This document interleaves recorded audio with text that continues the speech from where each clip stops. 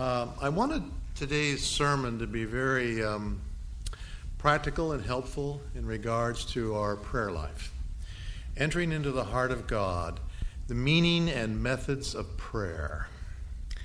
This means an awful lot to me because I am only in my 60s learning how to pray.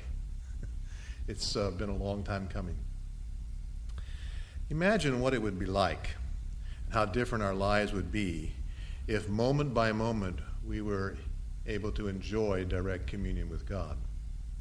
How would that change the way we experience ourselves and how we experience others and how we experience the world? To be able to see things, experience things on a totally different level all the time, just by being continuously in God's presence and experiencing His life in all of its power flowing through us. That would be something amazing, wouldn't it? This is prayer. To live that way. To have the blessings of God's Spirit powerfully manifesting itself in our lives at all time. That's what prayer is. And that is a life of prayer, what we were describing. It's God's method of changing the world. It's through prayer. You can think about some examples here. Martin Luther, he was not satisfied with the state of things in his day, and he was professor of theology at the University of Wittenberg. I did go to Wittenberg just to visit that site. He locked himself into a room in the tower of the Black Monastery, and during the winter of 1512, for one purpose, to pray and to study God's Word. Now, what happened as a result of that? He went to the Lord to pray. Things needed to be different. He went to the Lord to pray. What came out of that? Protestant Reformation. Turned the world. He understood that. He knew firsthand the value of prayer.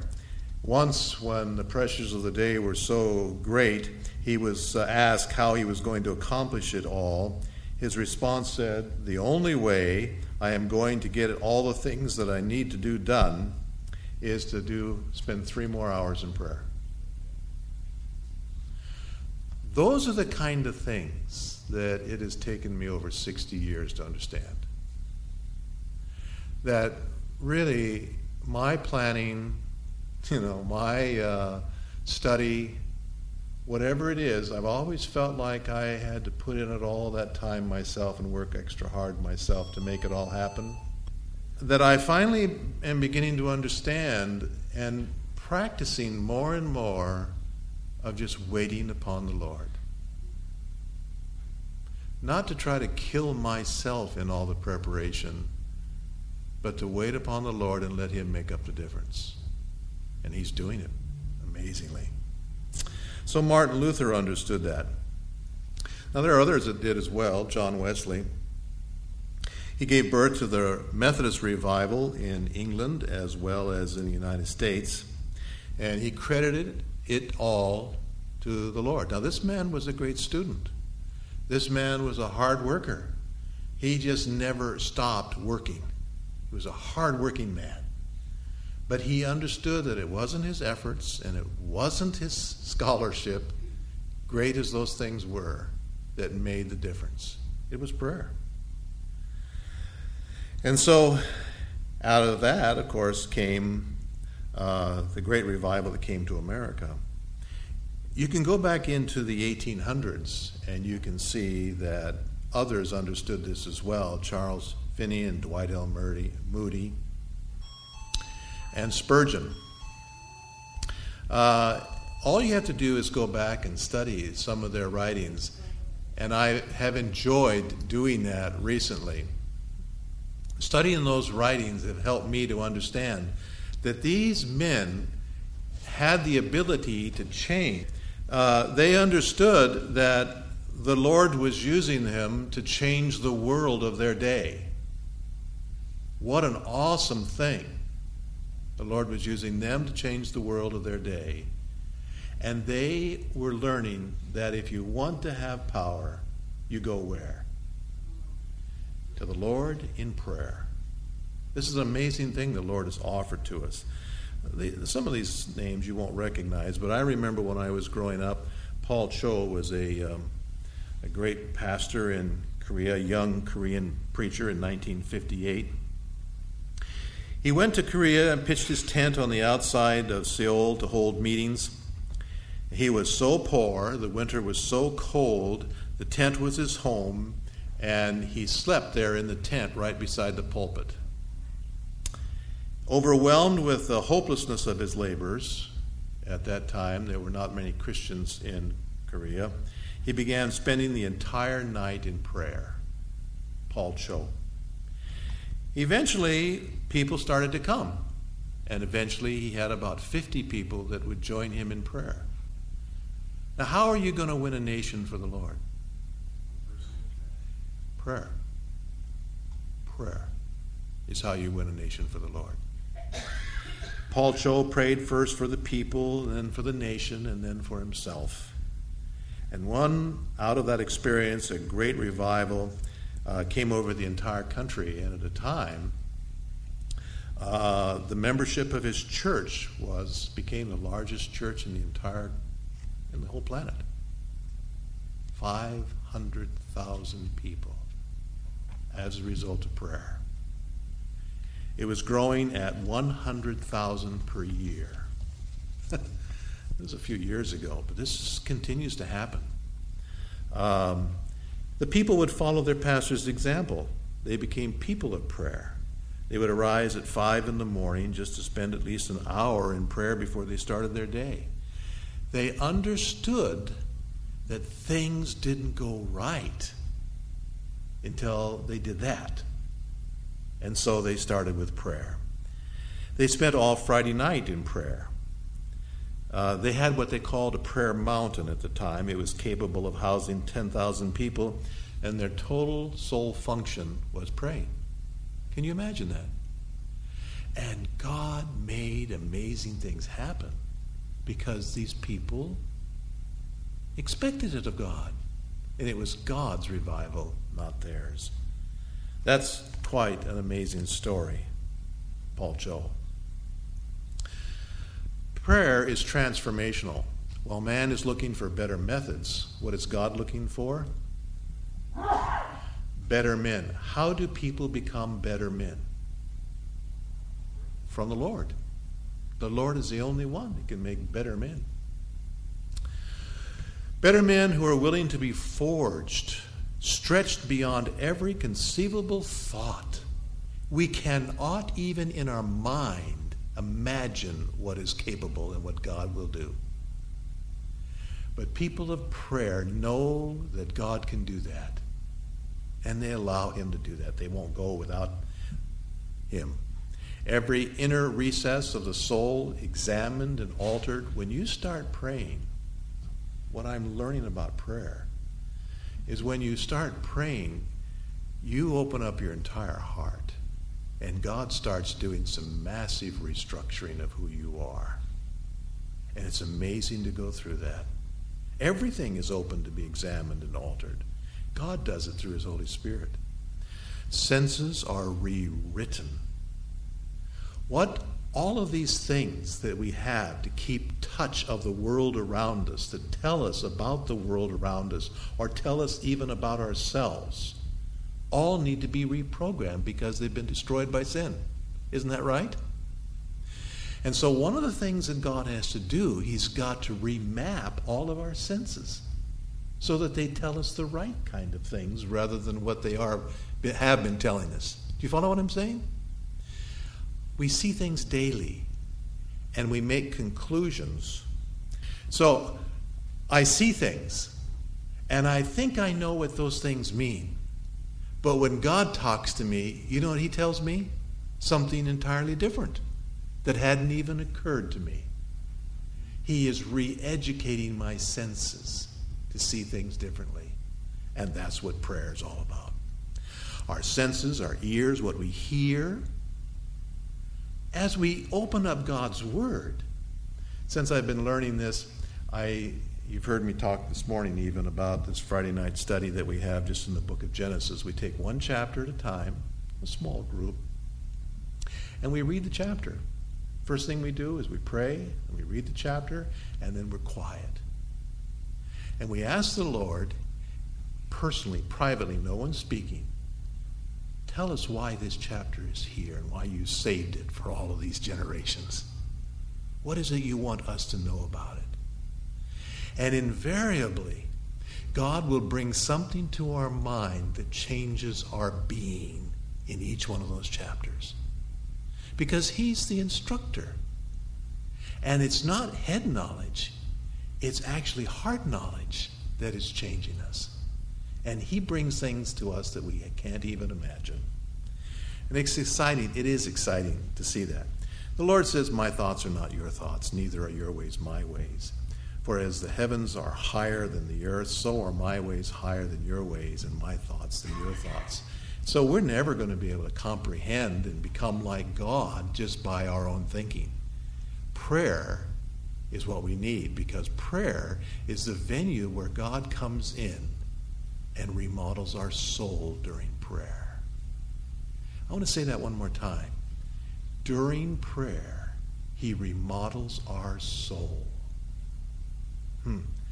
Christians today behave, I read this somewhere, as deists. Deists were those people in William Miller's day that believed that God was up there and he just kind of operated like a clockmaker, and he wind up the clock and then he went off and did something else, and that's the only involvement he had. He just started the process. He wasn't around anymore. Christians in prayer almost practice that. In other words, we talk to God, but we don't really expect him to do anything, We just, I don't know why we do it. And theists are people that believe that God is there and things are going to happen. And that's how important prayer is. Prayer was the source of Jesus' life. He spent massive amounts of time in prayer. We have 3 verses in Scripture that tell us that he rose up a great while before day. He went out and departed into a solitary place because it was a time that he wanted to be with God and no one else. And there he prayed. Great multitudes came to hear and to be healed by him of their infirmities. And he withdrew himself into the wilderness and what? In the face of overwhelming challenges, where did Jesus go? In the face of overwhelming challenges, where did Paul Cho go? Where did John Wesley go? Where did Martin Luther go? And anybody that has become anybody knows that you go to the Lord in prayer. He's the only one that can actually make things different.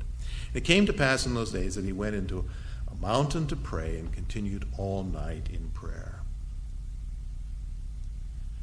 There are times when there is nothing that will satisfy my heart than to be alone with God for hours and hours and hours. When there are things that I'm so burdened about, or I'm feeling so empty and so lost, confused, uncertain, I just need to be alone with God. And hours can go by. And it's amazing. It's almost like there's darkness and then pictures start coming on. And I can start, and my mind starts functioning, and I'm not in control of my mind as far as figuring out what thoughts are coming in. They just come in. You've experienced it. And God is saying to me in these various things, he's saying amazing things to me. He's causing me to rethink things, reconsider things. God is reprogramming me. And he brings me in on the process. Jesus understood that. I like this quote from, Ellen White. It's in several places. The one I like is out of Reflecting Christ, a little devotional book. Look at it with me, will you? In one way only could such a life of Jesus be sustained. Jesus lived in dependence upon God and communion with him. To the secret place of the Most High, under the shadow of the Almighty, men now and then repair. They abide for a season, and the result is manifest in noble deeds. Did you see cause and effect? In prayer, noble deeds. Then their faith fails. The communion is interrupted, and the life work is marred. But the life of Jesus was not so. It was a life of constant trust, sustained by continual communion, and his service for heaven and earth was without failure or faltering. Isn't that powerful? You would expect that to be so. As a man, he supplicated the throne of God until his humanity was what? Charged with a heavenly current that connected humanity with divinity. He was charged with being the Savior, of mending the rift. And the Lord gave him insights into humanity and insights into divinity and how to make that all come together. Our lives need to be lives of prayer all the time. Receiving life from God, he imparted life to men. And so whenever Jesus spoke, he almost didn't have to think ahead of time about what he was going to say, because he trusted that the Holy Spirit would just speak through him. His frontal lobe wasn't the only thing that he counted on. The Holy Spirit helped him almost instantaneously to see a clue in someone's eye. He knew exactly what they needed, and he was able to respond on the fly. How many people are like that?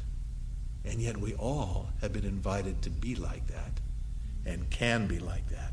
As she says in Desire of Ages 3:63, his experience is to be ours.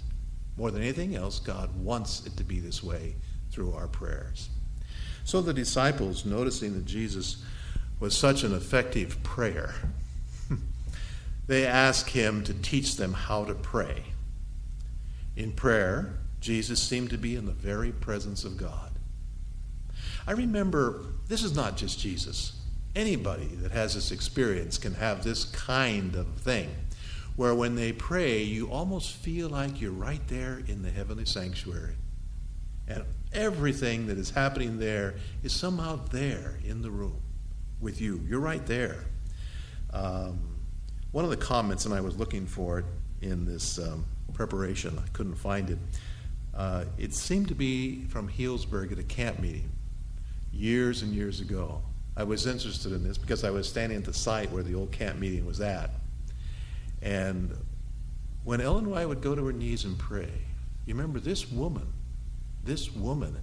almost without fail, daily, was in the presence of God. I mean, her prophetic gift enabled that to happen.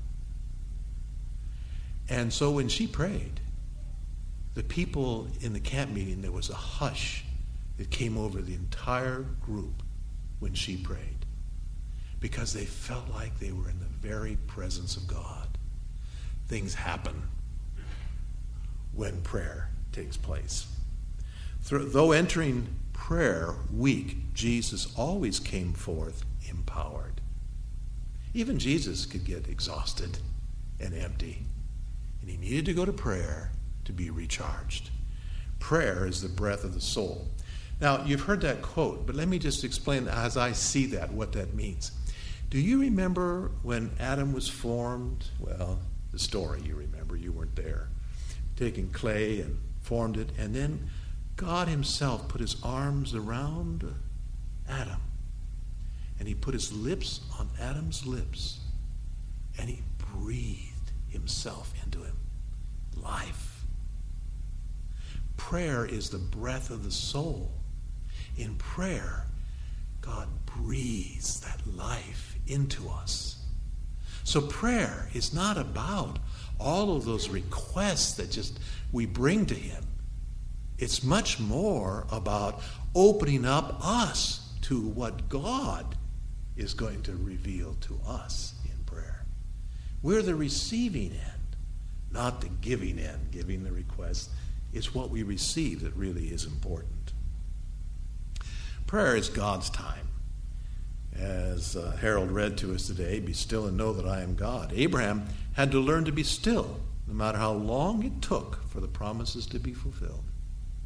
He had to be quiet And over those years, decades and decades and decades, Abraham had the opportunity to understand and comprehend as he went to the mountain in the morning where he had built the altar, and he kept moving from site to site, and he just met God there.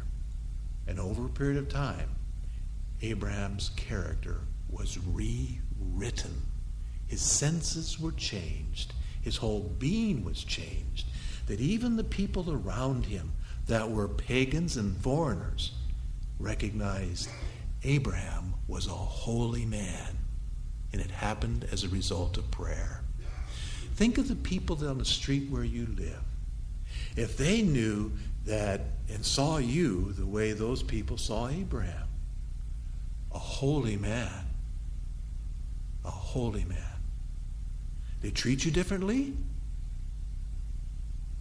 and things would happen that would not happen otherwise.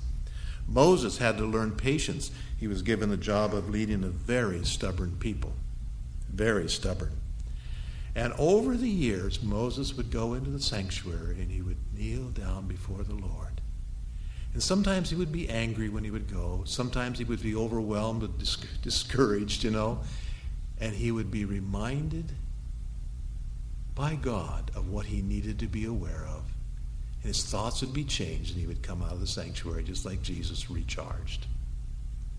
Difference prayer can bring about. David. Now, David was a warrior. And he was anointed by God for the job of being the next king, but he was hunted and had to wait until God was ready to put him in that position. And he, like all of us with Moses and with Abraham, had to learn the virtue of being still and just waiting upon the Lord. That's what the Lord wants to teach us in prayer. We must individually hear him speaking to the heart. When every other voice is hushed and in the quietness we wait before him, the silence of the soul makes more distinct the voice of God. We should not leave prayer until we feel that.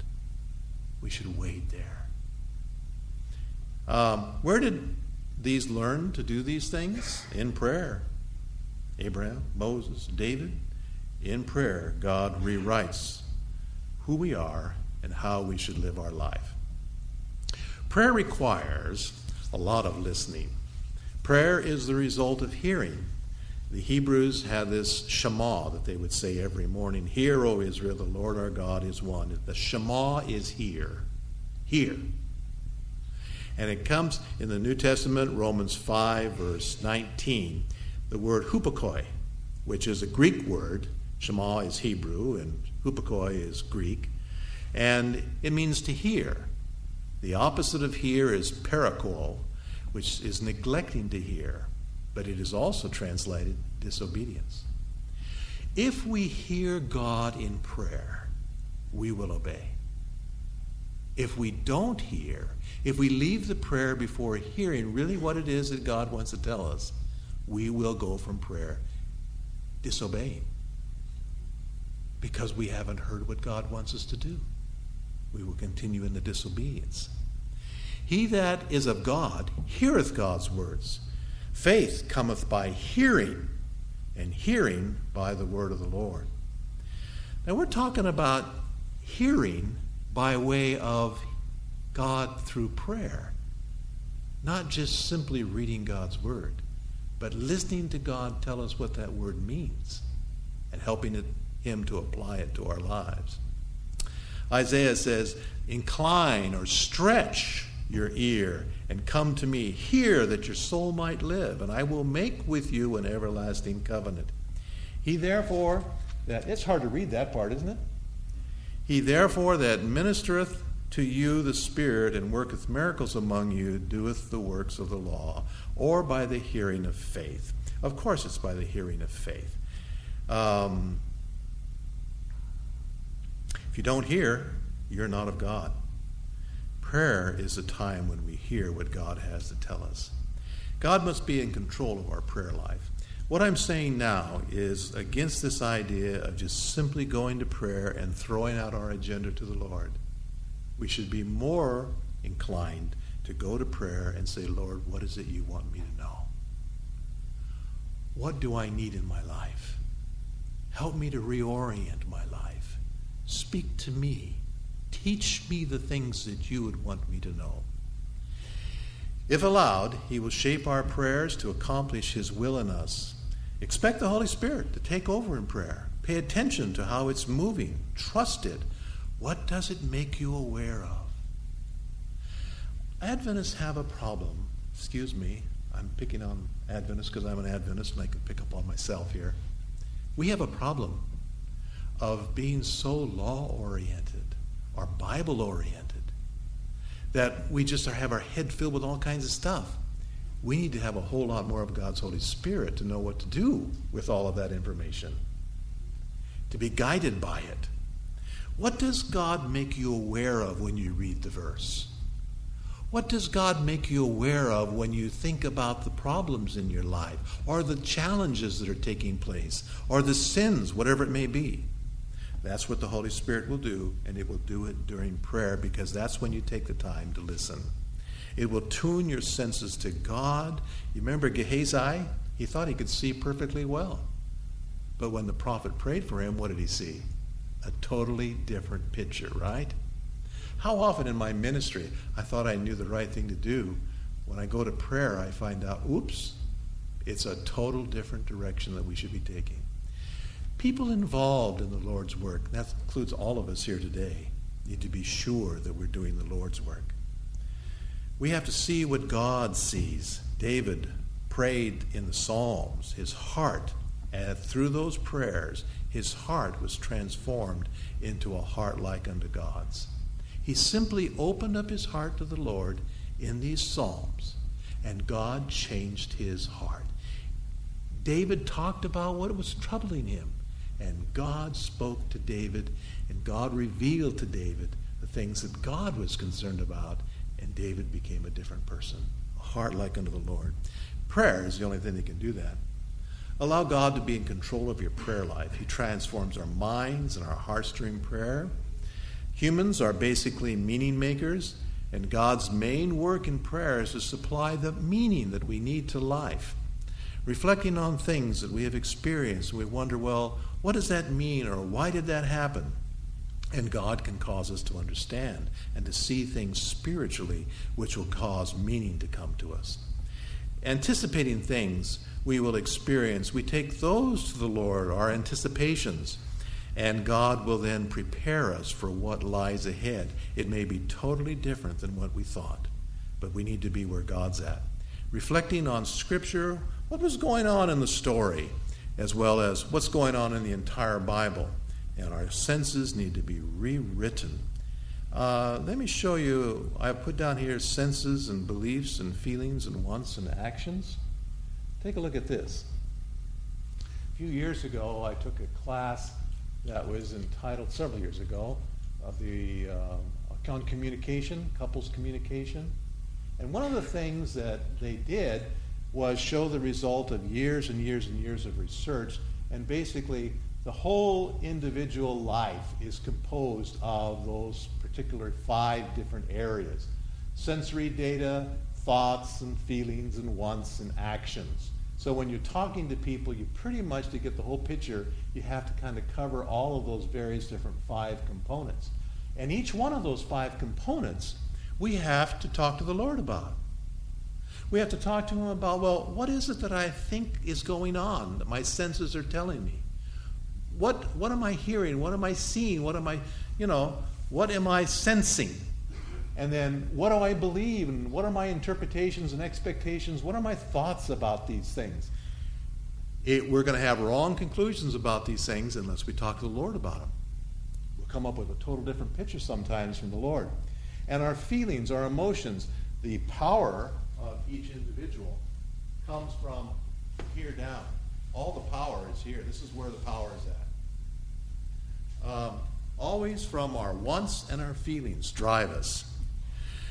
And our actions, things in the past, the present, the future, all of these things, all 5 of these domains are things that we have to talk about. What that does, it allows the Lord to help us to discover the meaning in our life. as we do this. Do we do this when we pray? Do we talk about these things? Do we think about them? Or are our prayers just really down to the shallow area? This will take us down to who we really are and help us to figure out. We will find out that maybe we have, for decades and decades, been going down in a rut, and we will go to our dying day in that rut unless we do something like this, and the Lord talks to us about it, helps us to get out of that rut. Think about Jesus. Think about all of these individuals and how God had to come into their life in a powerful way, the Holy Spirit, and teach them a whole new way of seeing the world around them. Making us whole rather than schizophrenic. That's what prayer can do. If we keep the Lord ever before us, allowing our hearts to go out in thanksgiving and praise to Him, we shall have a continual freshness in our religious life. Our prayers will take the form of a conversation with God, as we would talk with a friend. He will speak His mysteries to us personally. Did you see that sentence? He will speak His mysteries to us personally. Often there will come to us a sweet, joyful sense of the presence of Jesus. Oh, that's a wonderful thing. And often our hearts will burn within us as He draws nigh to commune with us as He did with Enoch. This is from this lady who had daily experiences with God. She's just simply telling what happened to her as a result of that. So the basic purpose of prayer is to make us better lovers. God is love. And in prayer, He's going to teach us how to love. Love is the primary language of prayer. It is who God is, and it must be a primary language of the heart. In prayer, be prepared to love your enemies. That's what He'll do. He'll help you to love your enemies. Changes us completely about that. Love, doing things that formerly you despised. How can you possibly love things that formerly you despised? I'm going to tell you something. There are certain annoyances that I have vulnerabilities to. My mother-in-law lives with us now, and that challenges my soul at times. I love her, but that challenges my soul. She has a way of doing things that are, I think, dangerous. And she has a way of avoiding the discussion of these things completely. And so it can be very frustrating to me. And I've talked to the Lord frequently about this because I don't want to hurt her, and I certainly don't want to upset my wife, but I often do. And I have been talking to the Lord about this. And you know what the Lord's doing to me? He's not talking to my head. He's talking to my heart. And He has now given me a love for her that I didn't have before. A love that completely is strong enough to overcome all of the resistance that I have felt towards her. And she's now turning out, because of that love, to be a better person. Imagine that, in my eyes. It's really interesting. Now, how did that happen? Did it happen because I determined to be different? I just opened the pain, the hurt, the concern to the Lord, and I said, Lord, I just don't want to go down this path the way it's going. I don't know how to change.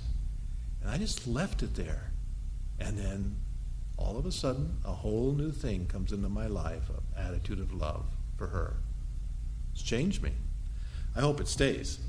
There's still some challenge going there, but it's helping, enormously helping. If prayer is not making you more loving, you are resisting or closing yourself off to God, because God is love. If there's anything that would happen in prayer, it's going to be making you more of a loving person. So we must re-examine where we went wrong and correct it if it's not making us more loving. In any area of our life where we're finding deficiencies or we're finding confusion, was Jesus ever confused about anything? Did Jesus have deficiencies? He had tiredness. But He always had what He needed because He went to the mountain to get refreshed, invigorated. And wherever we have deficiencies, wherever we have problems in our life, prayer is the place that we need to be. They will change. God will change all of those things. We won't have confusion and uncertainties. Now, one of the things that I've also learned is that cherished sin sabotages prayer.